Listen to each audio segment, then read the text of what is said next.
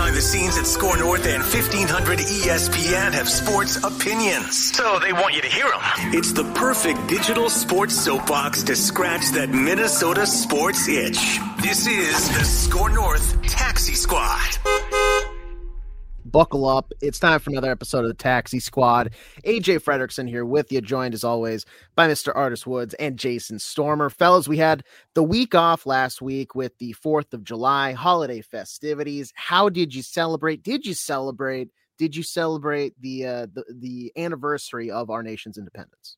Oh, absolutely. Absolutely. Started off with a shot under 100 round of golf. What was that, the Monday before 4th of July? For your boy to ever shoot under 100 in a round of golf, I mean, I might not do that again for another 5 years, really. I don't know what got into me. I went to the Les Bolstad University course, and that was a lot of fun went with my buddy Joe. But then I just spent some time up with my sister. She got a pool. I just relaxed and watched National Treasure with my niece that night, too. She hadn't seen it before, and I thought that was a great way to celebrate America's birthday. How about you, Artis? Man, I chilled. I needed a day of rest, man. I have been tired. My lady felt the same way. So we just stayed inside. I know there was supposed to be a laser show out here at some point. We were thinking about attending that, but decided not to. It's like, yeah, we'd rather just chill, get a day of rest in. I feel like that was the best way for us to celebrate it. Just take the day off. It was a day off of work. We needed it. Kick your feet up, eat some barbecue, So I enjoyed it from that standpoint. Normally I'll go out and do something, but I felt like this time around, it was nice to just relax and just chill. What did AJ do? I was holding it down at Hubbard Broadcasting. A super fun night. Company man. Love it. Yep, absolutely. The grind never stops.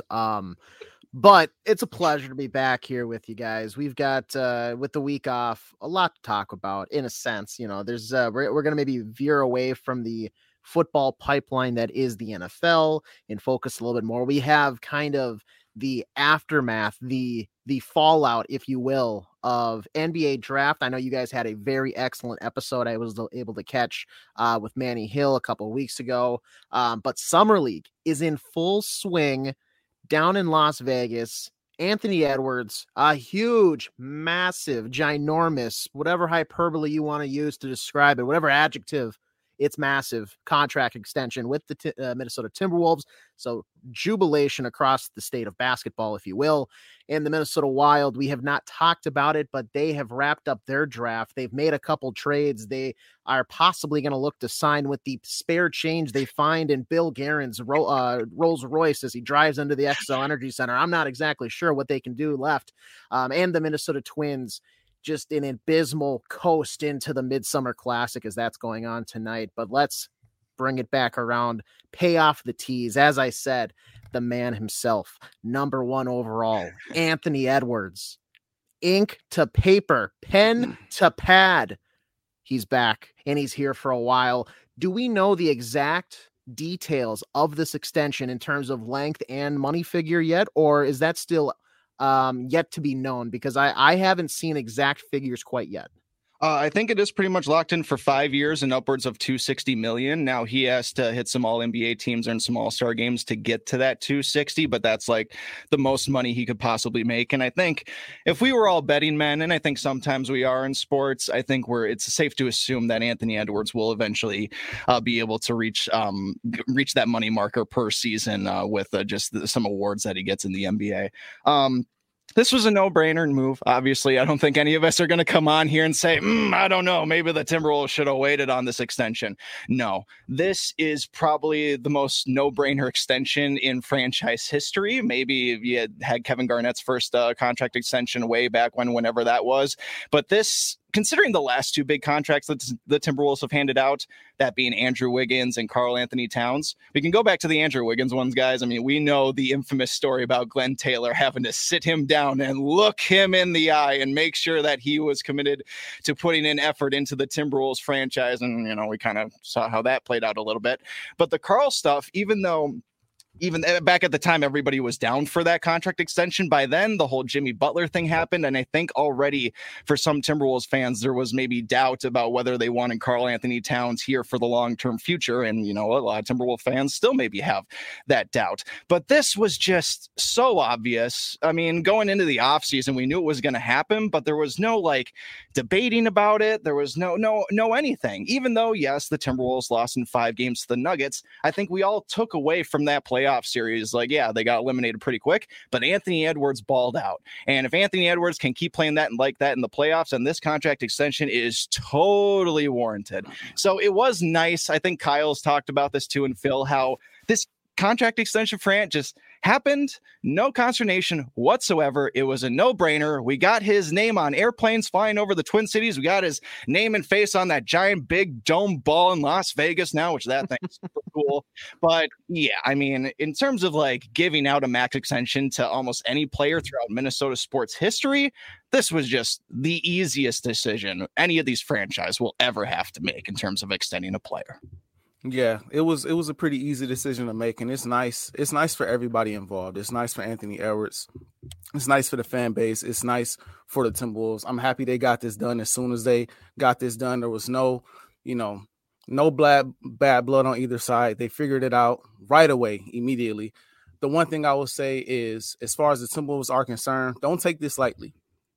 It's not too many players in today's day and age that'll sign that contract right away and stay with the team that drafted them. Players switch all the time, and so that loyalty needs to be rewarded with players put around Anthony Edwards to win. And I feel like they'll make sure that happens. I feel like Anthony Edwards knows that'll happen, which is another reason why he signed. I just love the fact that he loves the city. He loves Minnesota. It's clear, he has a personality that could be really nice in the big market, honestly, but he loves Minnesota. And so happy for him, happy for the Timberwolves, happy for the fans. I'm excited to see what these next 5-6 years look like for the Timberwolves. Yeah, I think he's a guy that you need on this team. And I think when you look around the nation, it's a guy that is when you ask a casual basketball fan in Ohio, in Nashville, Tennessee, in, Phoenix, Arizona, if you say, hey, who do you associate NBA wise with the Minnesota Timberwolves? Off the top of the head, boom, Anthony Edwards. There's no question. There's no, let me think. Who do they have? They have Cat. No, it's Anthony Edwards. But that leads me to my question for you too. Is there any question? I don't think there is on this show or maybe around the state, but I think more importantly, in the locker room, in the Target Center, is there any question as to whether or not this is now 100% Anthony Edwards' team? Is he the lo and behold leader? And if you guys are dug in, two-parter here, if you're dug in on this is his team no matter what, if there's any hesitation around the locker room where it's it's a dual leadership type of thing, we're both leaders, this is both our team, what would your message to them be? Get out of the way, or encouraging that kind of dual leadership? I don't know if I would necessarily say get them out of the way or move out of the way for the process. But if you don't understand by now that this is Anthony Edwards' team, I don't know what it is that you can say to those type of players. I'm just not sure. Karl Anthony Towns has been with the Minnesota Timberwolves for a while now. He's had some great years, but he hasn't had a ton of playoff success. We've kind of seen what the ceiling is for him. We have no idea what the ceiling is for Anthony Edwards. And it's clear his ascension is happening every single year. He had a great playoff run, as Jason highlighted earlier. He was sensational. And as long as he stays healthy, he has the potential to be an all-time great NBA player. That's just his potential. Karl Anthony Towns, again, great player. I don't know if he's a great leader. And honestly, I think it's just best that it goes in the direction that it looks like it's going right now, which is going in Anthony Edwards' favor. I just think that he's a better player. And again, players in that locker room, if you can't tell the difference now between the two players, if you can't tell the difference between the play when it matters most, if you can't see that potential, again, what do you say? What do you say to that type of player? Yeah, you might be right. Ultimately, you might have to get rid of them. You might have to let them go. You might have to tell them to move aside. You know what I mean? and maybe not like immediately move aside, I should say, but more of just like, hey, unnamed player who I think we all know I'm referencing here, do you want to come to my office real quick? And then you have whether it needs to be a 5-minute or 50-minute discussion, but whatever it is to get the point across of, we appreciate you. Like, you're not going to break a bridge while this guy is still under contract with your team and everything. You still want to win basketball games, but convince him, have him buy into, look, you've had your chance. You need to pass the reins off because it's not your show right now. We have this young up and coming stud. This is his team. As much as you want to potentially get out there and, do the post-game interview, which you're going, when you have your, when you have your big games, you're going to, but the podcast appearances, all this other stuff, you're not the guy right now. You can be a guy, a notable guy on this team, but you're not the guy. Yeah, and I would hope in a situation like that you wouldn't have to sit a player down and kind of lay it out for them of why that is the case. You hope that would happen more naturally, like through practices and meetings and just with Ant's presence alone, just commanding leadership in that kind of way. I mean, I think it would be easy for any player to kind of take a backseat. But I understand, and I understand this has been Carl's team for 8 years, going on 9 years. He's under a max extension too. So, I mean, he probably feels with making that kind of money, he has an obligation to be a leader on this team. And I want him to kind of accept that role as well. Look, I'm not going to rule out the possibility that Cat can be an overall positive leader for this team. And I think there are a lot of ways that he actually is. I am curious just like what his relationship is with all of his teammates off the court and everything. I have no reason to believe that he has any issues with any play. I mean, obviously than Jimmy Butler, but nothing recent has ever come up. So as long as Cat is still here, and obviously trade rumors, even now that we're after the draft, are still swirling. I mean, not just for Karl-Anthony Towns, but we got a lot of NBA players in that mix. Dame Lillard apparently doesn't want to go anywhere but Miami, and we're just trying to figure out where James Harden's going to go. Good luck to any team that has to take him on. So as long as Carl is here, I'm still going to give him plenty of chances to still like be a leader, but he has to also recognize that he's not the only top player on this team anymore. And arguably he's not even the best player on this team anymore. And, that can be a hard pill to swallow. And I totally get that. But I would hope that just being around Ants, being in meetings, being in practices, I hope that transition is happening more naturally. If it does come to that, then I think at that point you probably have to trade a player. If you have to sit them down and kind of lay out, okay, dude, this ain't your team anymore, I think it's best for all parties at that point for just to, cut your losses and move on. I think the Timberwolves are probably far away from doing that because I'm 100% convinced that they are running this back, even though the trade rumors are swirling. Cat, I don't think he's ultimately going to be traded. I still think that Tim Connelly wants to see his vision through whatever glasses he was looking through when he made that Rudy Gobert trade. I still think he wants to see that vision through. So, it's obvious now. I mean, especially now, because I think for whatever reason, there's a lot of obvious reasons he signed the contract extension, but the national praise for Ant, he's been on ESPN lately on the Summer League thing. Like I said, he was on that big Sphere in Vegas. And so the NBA is eating up Anthony Edwards right now, as you can possibly imagine. But I'm still going to give Cat a chance to show plenty of leadership qualities, which I think he has up to this point in his career. We've always just expected more out of him. He's a number 1 overall pick. So I think fans have always held him to a much, much higher standard for that reason. Exactly. I do want to talk about, guys, maybe some of the free agents that the Timberwolves have been able to sign. Now I understand, like, it's not the crazy awesome moves that the Lakers have been making. The Lakers literally signed like 75% of the free agent pool. So, the Wolves and the rest of the NBA had to like pick up the scraps. But Shake Milton and Troy Brown, guys, actually Troy Brown Jr., a former LA Laker. So now I throw it over to Mr. Artis Woods for a little player profile of what the Timberwolves, I guess, can expect from Mr. Troy Brown Jr. Artis, I did notice he wasn't playing a lot of games for the Lakers down the stretch in the playoffs, but still, what kind of player are the Wolves getting here? He's a 3-and-D type of guy. I think he's a solid rotational piece. He played decent for the Lakers in the regular season. He shot like 38% from 3 in the regular season and was a really good shooter The Lakers desperately needed shooting, and so he really helped with that. He didn't see much time in the playoffs, though, because he made 1 3 in the playoffs. He made 1 3. He made 1 3 in the first round of the playoffs. That's why every time he put the ball up, it was off the back of the rim. It was off the front of the rim. It was off the side of the rim.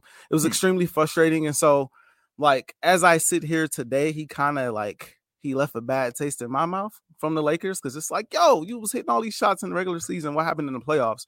But do I think it'll continue? No, I think he's too good of a shooter for that. To shoot 38% and then not make a shot, not make a 3-point shot a whole first round is not likely to happen again. So I think you're getting a solid player. I like Shake Milton, though, a lot. Yeah, I like that pick up a lot. I think he's a solid rotational piece. I think he could come in and play the point guard position, run the offense. He can shoot really well from the outside. He's pretty streaky. He had really good moments at times with the Sixers so far in his career. Not a ton, but enough to the point where, you say Shake Middleton, Milton, you know the name right away. Like, okay, that's a nice piece. And so I think he's a solid piece for what the Wolves are trying to do in the direction that they're moving in. I think he's a solid scorer when need to be a scorer. And with given more minutes, he could be probably a double-digit scorer. 10, 15 points a game, 38% from three, that type of player. So defense, hit or miss. He's scrappy. I will say that. He's scrappy, got some hustle to him. But overall, I like the pickups. This is about all they could do, really. I mean, I know that Bruce Brown and Dante DiVincenzo were rumored for potential free agent targets for the Wolves. We saw the money that Bruce Brown made in Indiana. It's crazy money. And then Dante DiVincenzo, I think, got a good hefty check from the New York Knicks. So once those price ranges got out of range for the Wolves, I think these were kind of the contingency moves that they had to make, like Shake Milton. Again, I really am hoping that last year was just a off year for Jordan McLaughlin. I would love to have him have a renaissance next season. I know that Jalen Noel also had a bad year last year, but he is likely not going to be coming back to the Timberwolves, so I don't think that's a possibility.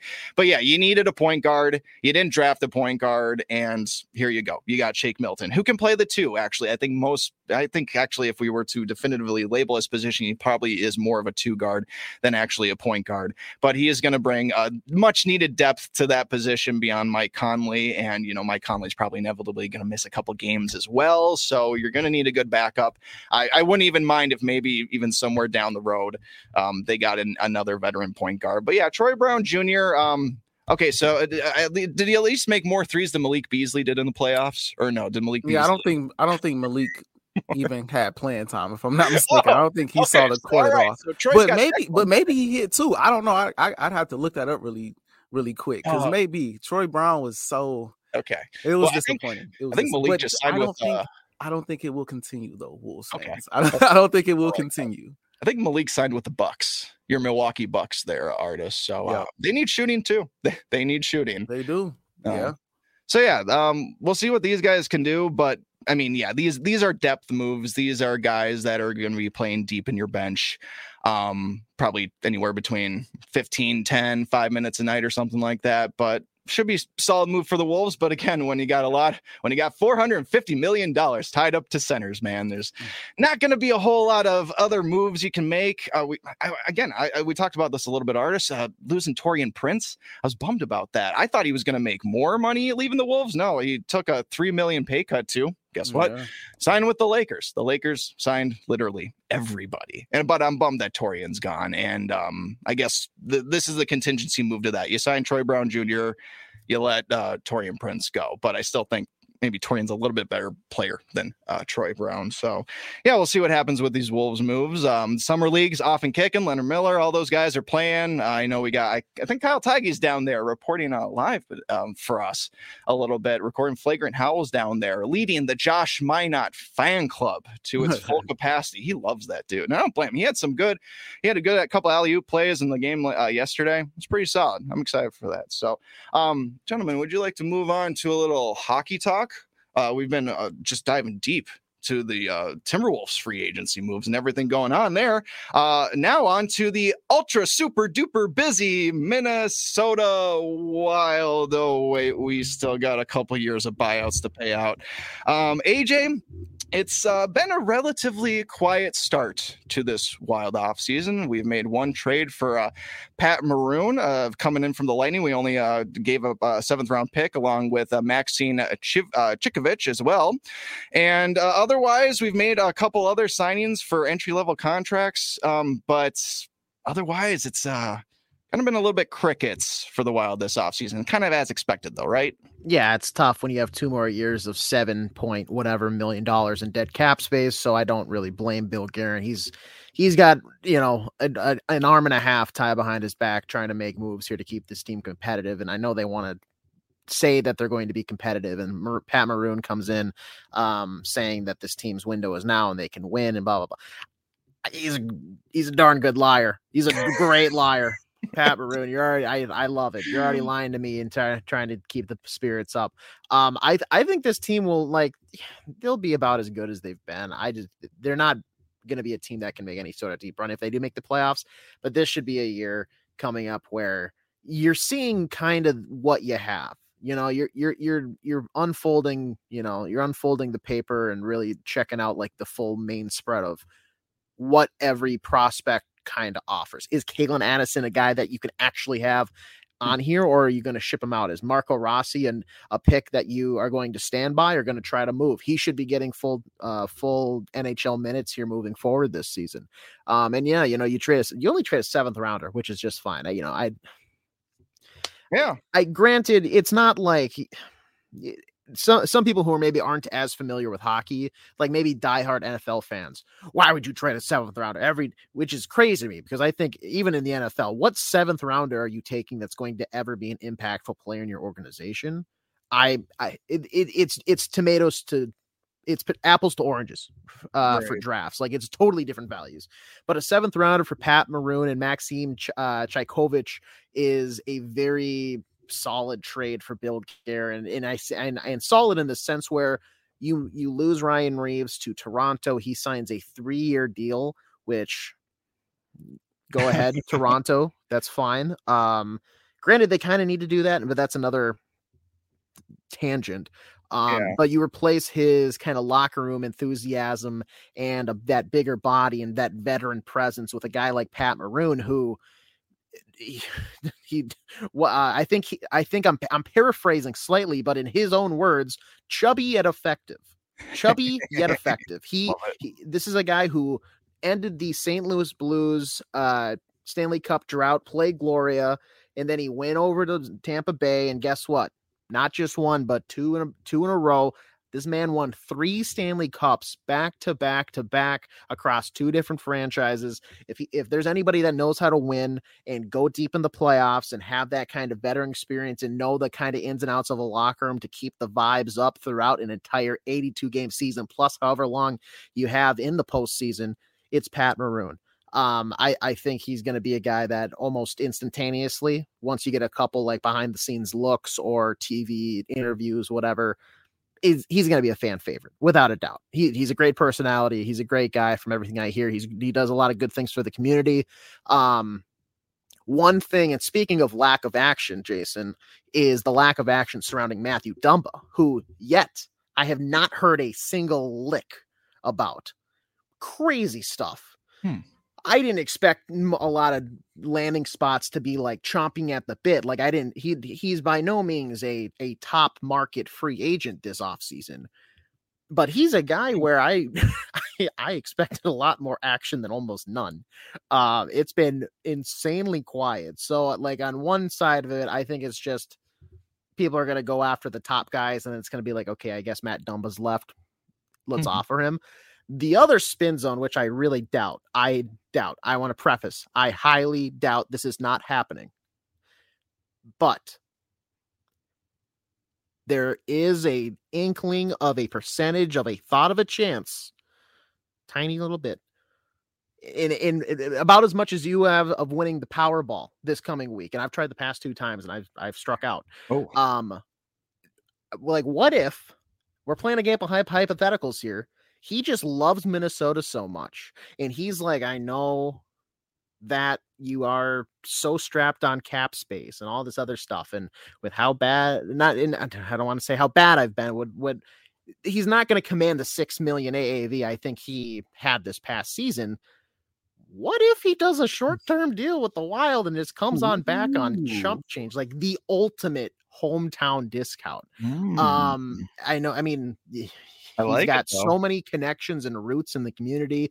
He's got he's a fantastic locker room guy. Whether you love him or hate him, you have to admit that.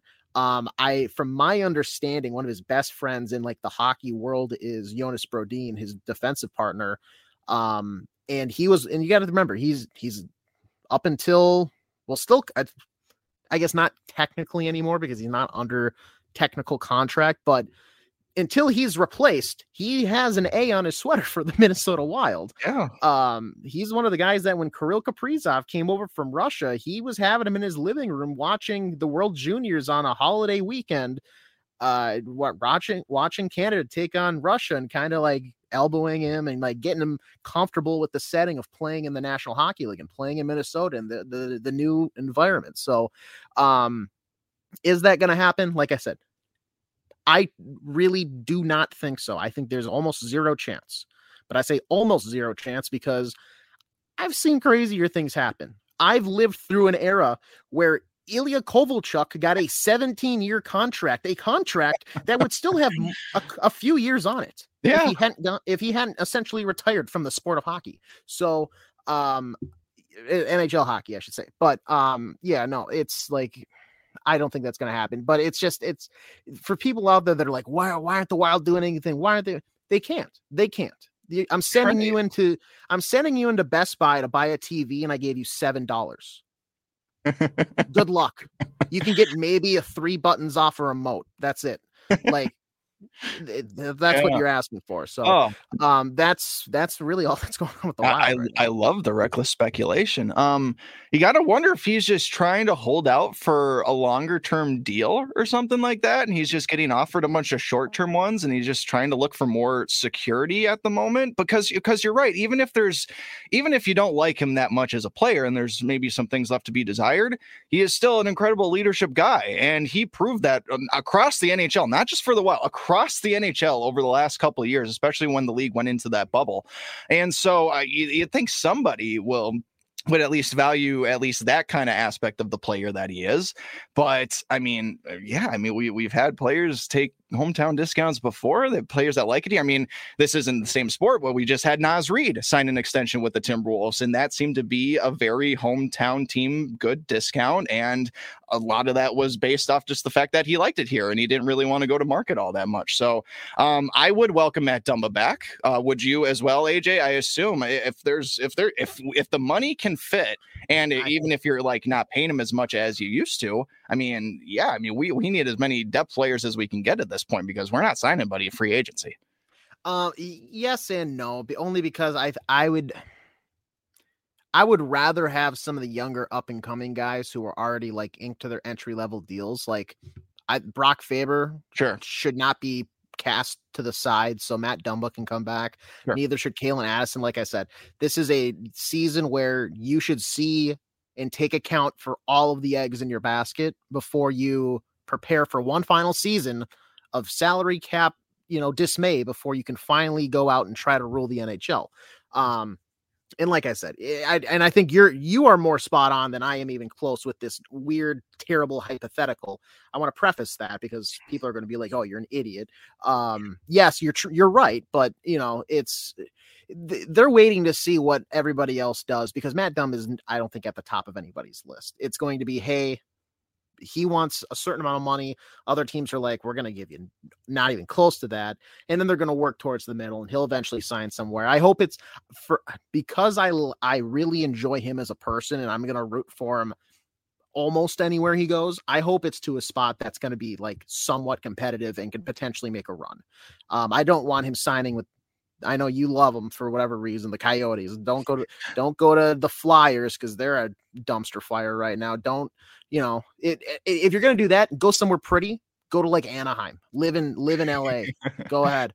But yeah, that's that's kind of the happenings with the Minnesota Wild right now. I think the Coyotes have made some. Didn't they get Jason Zucker and a few other guys too? They've made a few moves this offseason. You got to put some respect on that 5,000 seat arena in Arizona. You know what I mean? Yeah. If you want to go play on a college campus, be my guest. The only reason I want the Coyotes to stay there is because my cousin Alex lives there. The Wild are his favorite team. Going to Wild games are like one of his favorite things to do. I don't want him to have to like drive up to Vegas or something or go to LA to watch the Wild. I want them to stay home, and I hope the Coyotes can figure something out, but I don't think they will.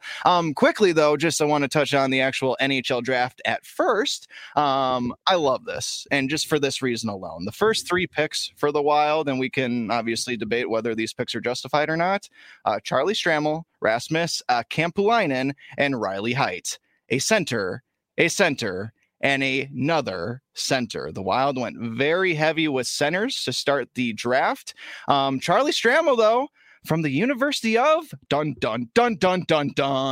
Wisconsin. Guys, the Wild drafted a Scotty with their first pick in the draft. Are we a little worried about that at all, or was this a good pick for Billy G? Well, let's go back to 2019. Let's go back through that draft here. Matvei Guskov and Nikita Nesterenko. That's your 2 centers drafted in 2019. 2020, Marco Rossi, Marat Kuznetsov. I'm still holding out hope for both those guys. I think they're going to be talented. 2021, Caden Bankier, and that was in the 3rd round, 86th overall. Not great. 2022, because of how the draft shaped up and how things fell, you may have wanted to go center, but Liam Ogren and Dania Yurov in the 1st round were too tempting to not. And then you go with Hunter Haight and Servac Petrovsky much later in the 6th round. But Hunter Haight in the 2nd round, we'll have to see there. That's still a development guy. But yeah, you said Charlie Stramel from Rosemount, Minnesota, goes to the University of Wisconsin. Rasmus Kumpalainen and Riley Heidt. Those are 3 center prospects. Here's my issue, though. At 21st overall, in the year of 2023, Charlie Stramel, I feel, is a reach. And I want to preface that. I watch a decent amount of college hockey. So I do know that this past year, Wisconsin was not good. They were not the Wisconsin that you typically understand in like, you know, imagine if you're a college basketball fan, imagine Duke just doesn't even make the tournament, you know, like, yeah, you expect Wisconsin to be much better. Because of that, mixed with him being a freshman and still kind of integrating to the college game, he had a bad season. But my issue with the pick at him, I think the ceiling is pretty high there, but I feel like you could have got him in the 2nd round. It's just an interesting pick because of some other guys that were on the board at the time. But you know, it's one of those things where I'm going to trust Judd Brackett and I'm going to trust Billy Guerin because they seem to have a pretty darn good idea of what they want to do and have a pretty good grasp on this sport of hockey. Rasmus Kumpalainen, I'll be honest, I didn't know too much about him. It's another pick. Charlie Stramel, going back to him though, he's a 6'3" centerman. He's the type of centerman where you want that guy in the middle of the ice for you. He's already somewhat built like an NHL ready guy. The skill set obviously has to be there. But his floor in ceiling are a little bit different from some of the other prospects that I was maybe holding out for, because the ceiling I feel like is a lot higher than the other guys simply because of he, in a sense, has regressed so much because of that poor year at Wisconsin. It could be one of those things where the Wild drafted Matt Boldy, and Matt Boldy struggled his first year out in Boston. And everybody's like, what are they doing? They should have gone with Cole Caulfield. Why did they draft this? Oh. Matt Boldy's pretty freaking good now. He's pretty good. So Charlie Stramel, I was upset at the pick because of the timing, not because of the player. I've since talked myself into it more, and I'm backing him. I would love to see the hometown guy be in a Wild sweater one day. The one pick that I absolutely love, though, and this I was gushing the next morning, Riley Heidt at 64. I had him late first round on my big board. Ooh. I had him late first round. He was a guy that was late first round, possibly slipping to second, but he is a good skater. He gets up the ice with a determining factor. He is actually going to be, I think, pretty solid. He played with the Prince George Cougars in the WHL. Some of the teams in the OHL, or not in the OHL, but in the WHL. In the WHL mixed with the QMJHL and the OHL. Not every team is great, but you do have a lot of it's across the board a very competitive league. There is a couple teams where you have Connor McDavid at times. He's just there and he's just going to light it up. Connor Bedard, he's just there, he's going to light it up. But this guy was a very big piece for Prince George, and I think he's going to continue to be. There's no reason that they're going to sign him right off the rip, so he's going to go back, play another year, maybe two, depending on how things shake up in the WHL. And when he does kind of develop a little bit more, I expect him to be a decent piece. Maybe not. I don't ever expect him to get to a top. I don't expect him to be a top 6 center, but he could be a middle 6. He could, if needed, maybe get up to a second line center. But if anything, he's a consistent third line center who's also a playmaker and can play both sides of the rink, which I do enjoy. Yeah, as a more casual hockey observer that I am, it is. I mean, a big criticism of this team that we've had for several years is just the lack of the center depth, pretty much. And we wanted the Wild to go out and make trades and all this kind of stuff, and nothing's really been able to materialize. And so you look at this draft, and like I said, I couldn't help but see that, oh yeah, our first 3 picks are centers, and you kind of get encouraged by that because it's been a team need for quite a while now. But at the same time, you don't want to get caught in a point where you're mostly drafting for need. I don't think necessarily the Wild did that here. I think these were just the guys on their board, and it just kind of fell this way. I don't think when Billy G went into the top into the draft and was like, oh no, we need to prioritize centers. And maybe positionally it may have been at the top, but I don't think that's why this run particularly happened. Yeah, we'll see with Charlie Stramel. Again, kind of a off year in Wisconsin for just them overall. Probably expect them to bounce back pretty soon. But yeah, we'll see if he can crack the Wild roster in the next couple years, and some of these other guys as well. And the last thing I want to touch on really quick before we move on to probably just a little bit of Twins talk.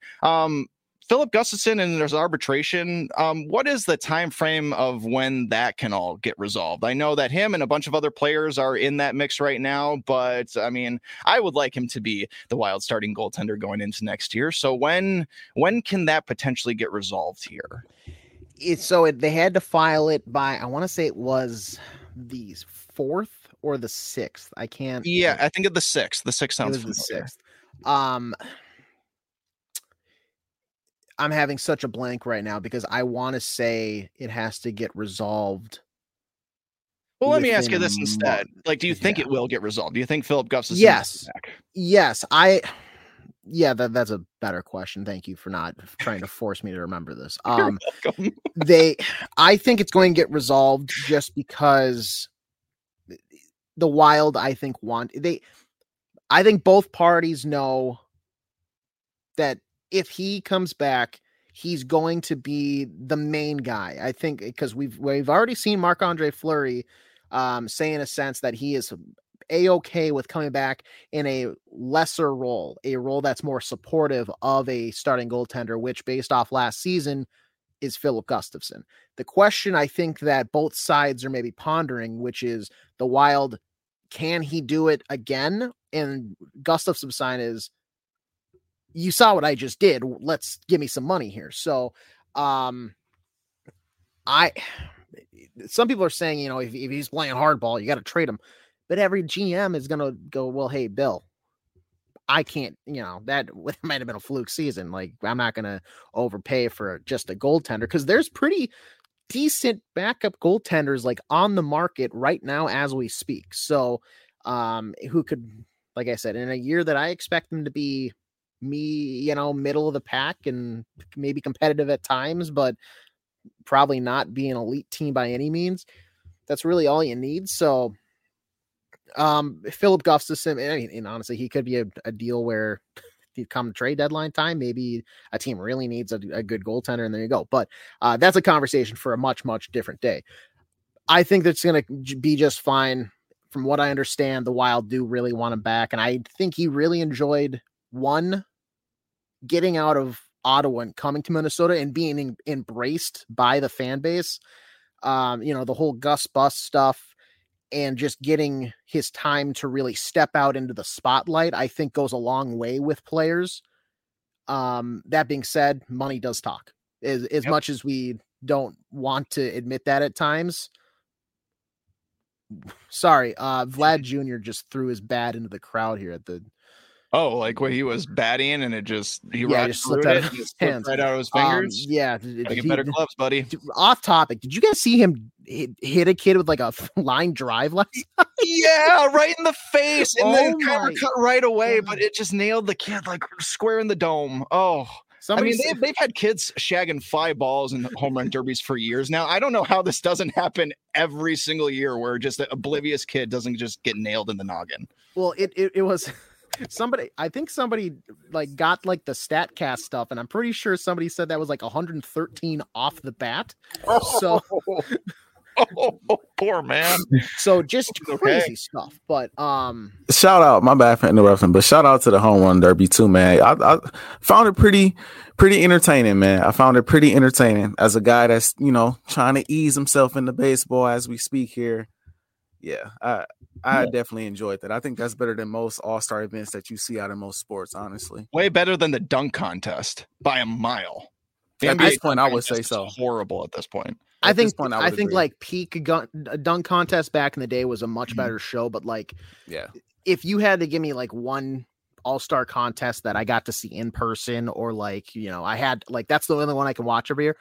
I think it's home run derby. It's just, it's grown, meaty, beefy men hitting little tiny balls 500 feet. Yeah. And at times plunking children. So, it's not that that's great, but a lot of fun. But yeah, I think that kind of wraps up our Minnesota Wild talk here. Yes, it does. Speaking of the Midsummer Classic. Oh yeah.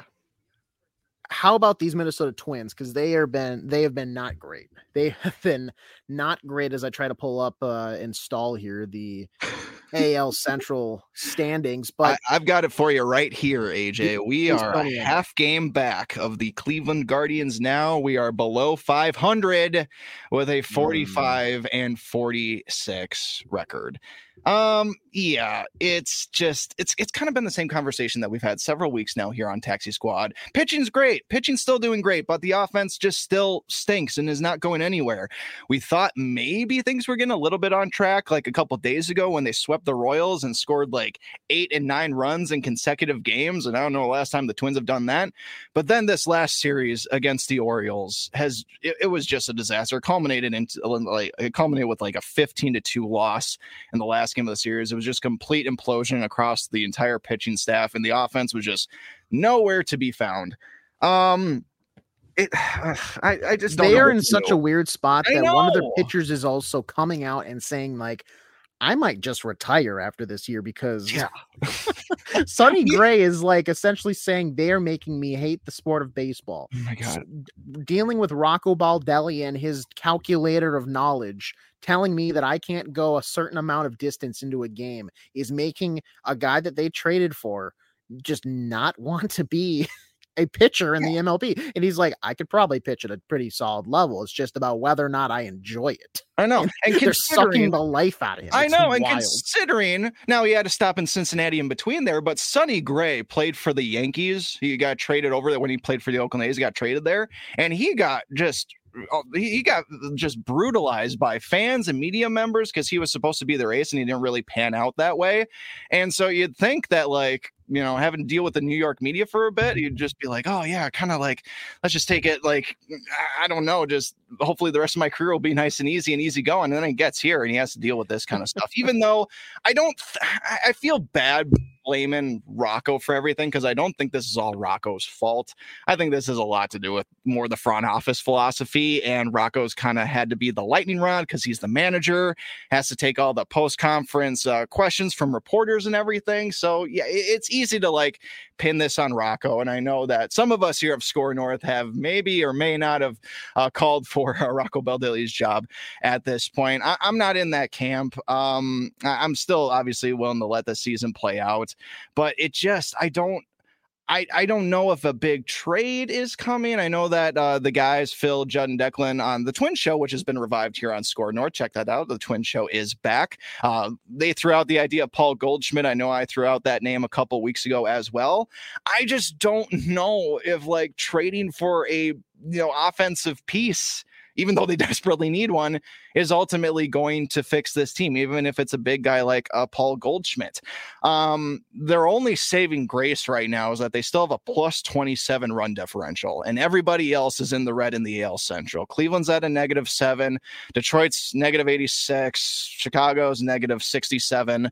I think Detroit and Chicago, I mean, they're both more than 10 games under 500, even though, yes, they're technically still in the hunt for the AL Central. I don't anticipate Detroit and Chicago doing anything. But here's the thing, Cleveland's kind of in the same boat as us. The only players that are really hitting for them consistently are obviously Jose Ramirez and Josh Naylor. They're otherwise looking for a lot more production out of their lineup. So Cleveland is kind of in the same position kind of as us. Now, Cleveland has kind of been that way for several years. They've always had a much better pitching staff than their lineup.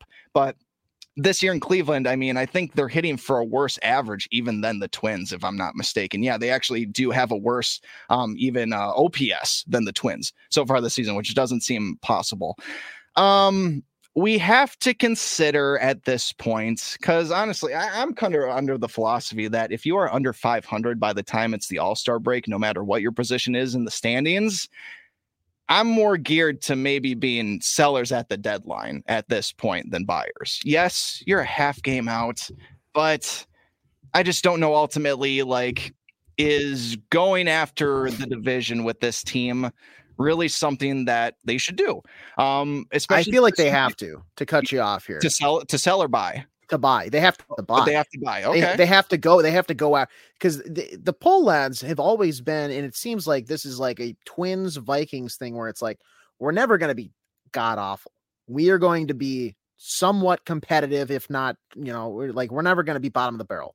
They would rather be middle of the pack. You're never going to get a good pick, but you're still winning like 70 games a season. That's not a success, but that's a secret behind the thumbs. This like scenes like, oh, okay, sure.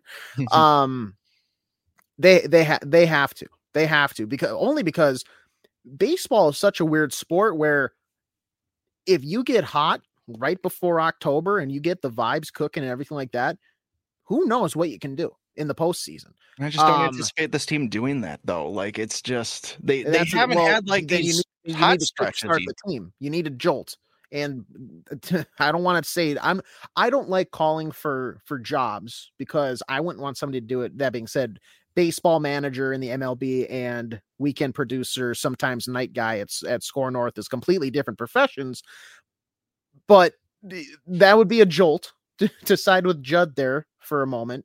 You got to do something. I don't think a big trade, because I don't think they're going to give up. Like, look how much look they're twisting their arms, trading for pitching in the offseason. They finally do it, and now the hitting is just not up to snuff.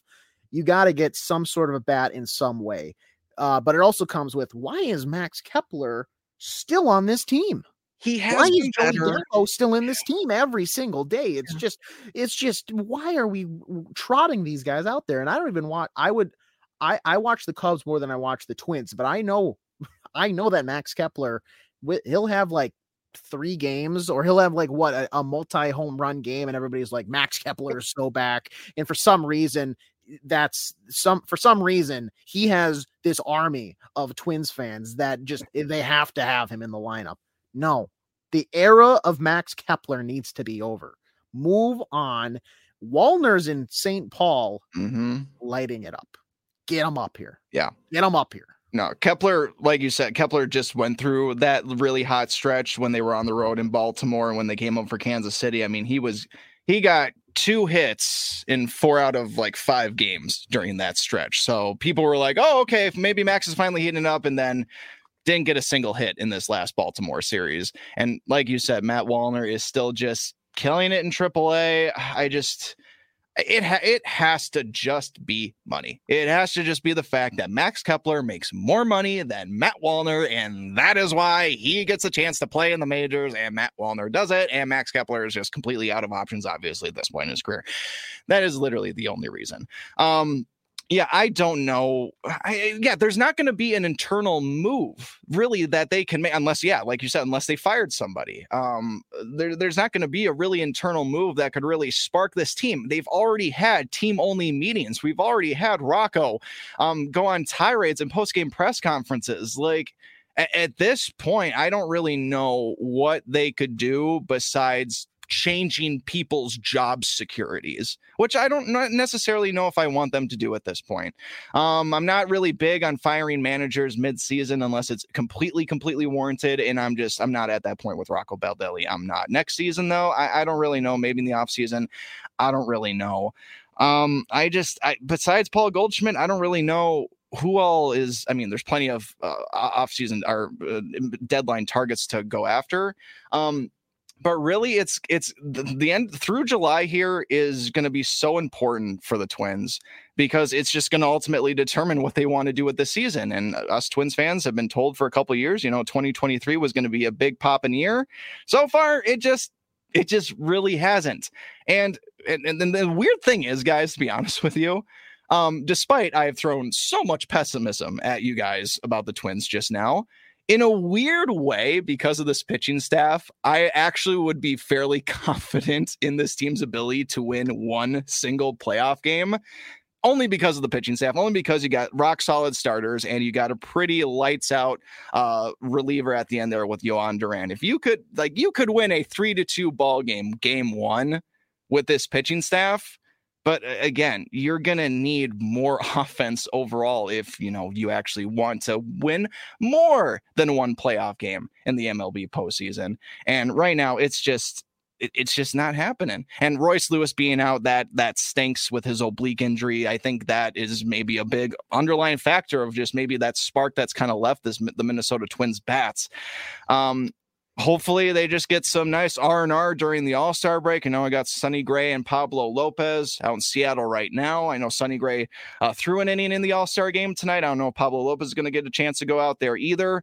But I hate to say it, but just the overall feeling for the Twins right now is maybe as one of its lowest points in the entire season. And again, you just got absolutely thwacked by Baltimore. Baltimore's a good team this year. They're very, very good, but you were able to win a series in Baltimore not even hardly a week ago. And for you to just come in just that piss poor of an effort, sorry to use the language there, but it's absolutely true. It was pretty embarrassing.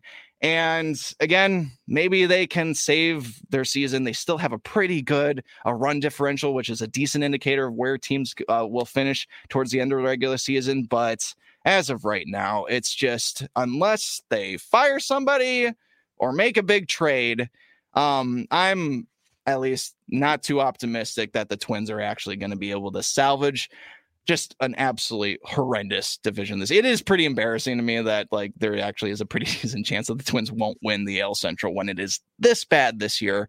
But Cleveland is they're always just right there, always kind of pesky. And we'll see what happens with the Minnesota Twins. Guys, that was a lot of good Wolves, Wild, Twins talk, but we probably got to get out of here pretty soon, right? Yeah, I'd say so. Any final words from either of you guys before we wrap it up here? I think I'm good. Thank you, everybody, for tuning in. It's been a fun episode. Yeah, hey, very insightful on the Wild and on baseball. Yeah, I'm glad we could have a little powwow about. I figured it was a no-brainer with Ant Edwards, but it's always nice to just get that reaffirmation about it, just to make sure that I am in the right state of mind there. So make sure to, if you're listening on Apple Podcasts, leave a 5-star review. Follow, subscribe, thumbs up, whatever the rating system may be on your platform of choice, whether it's Spotify, Apple Podcast, or also just downloading from scorenorth.com. Thank you for tuning in. Another episode of Taxi Squad. We'll be back next week for Jason Stormer and Artist Woods. I'm AJ Fredrickson. Goodbye.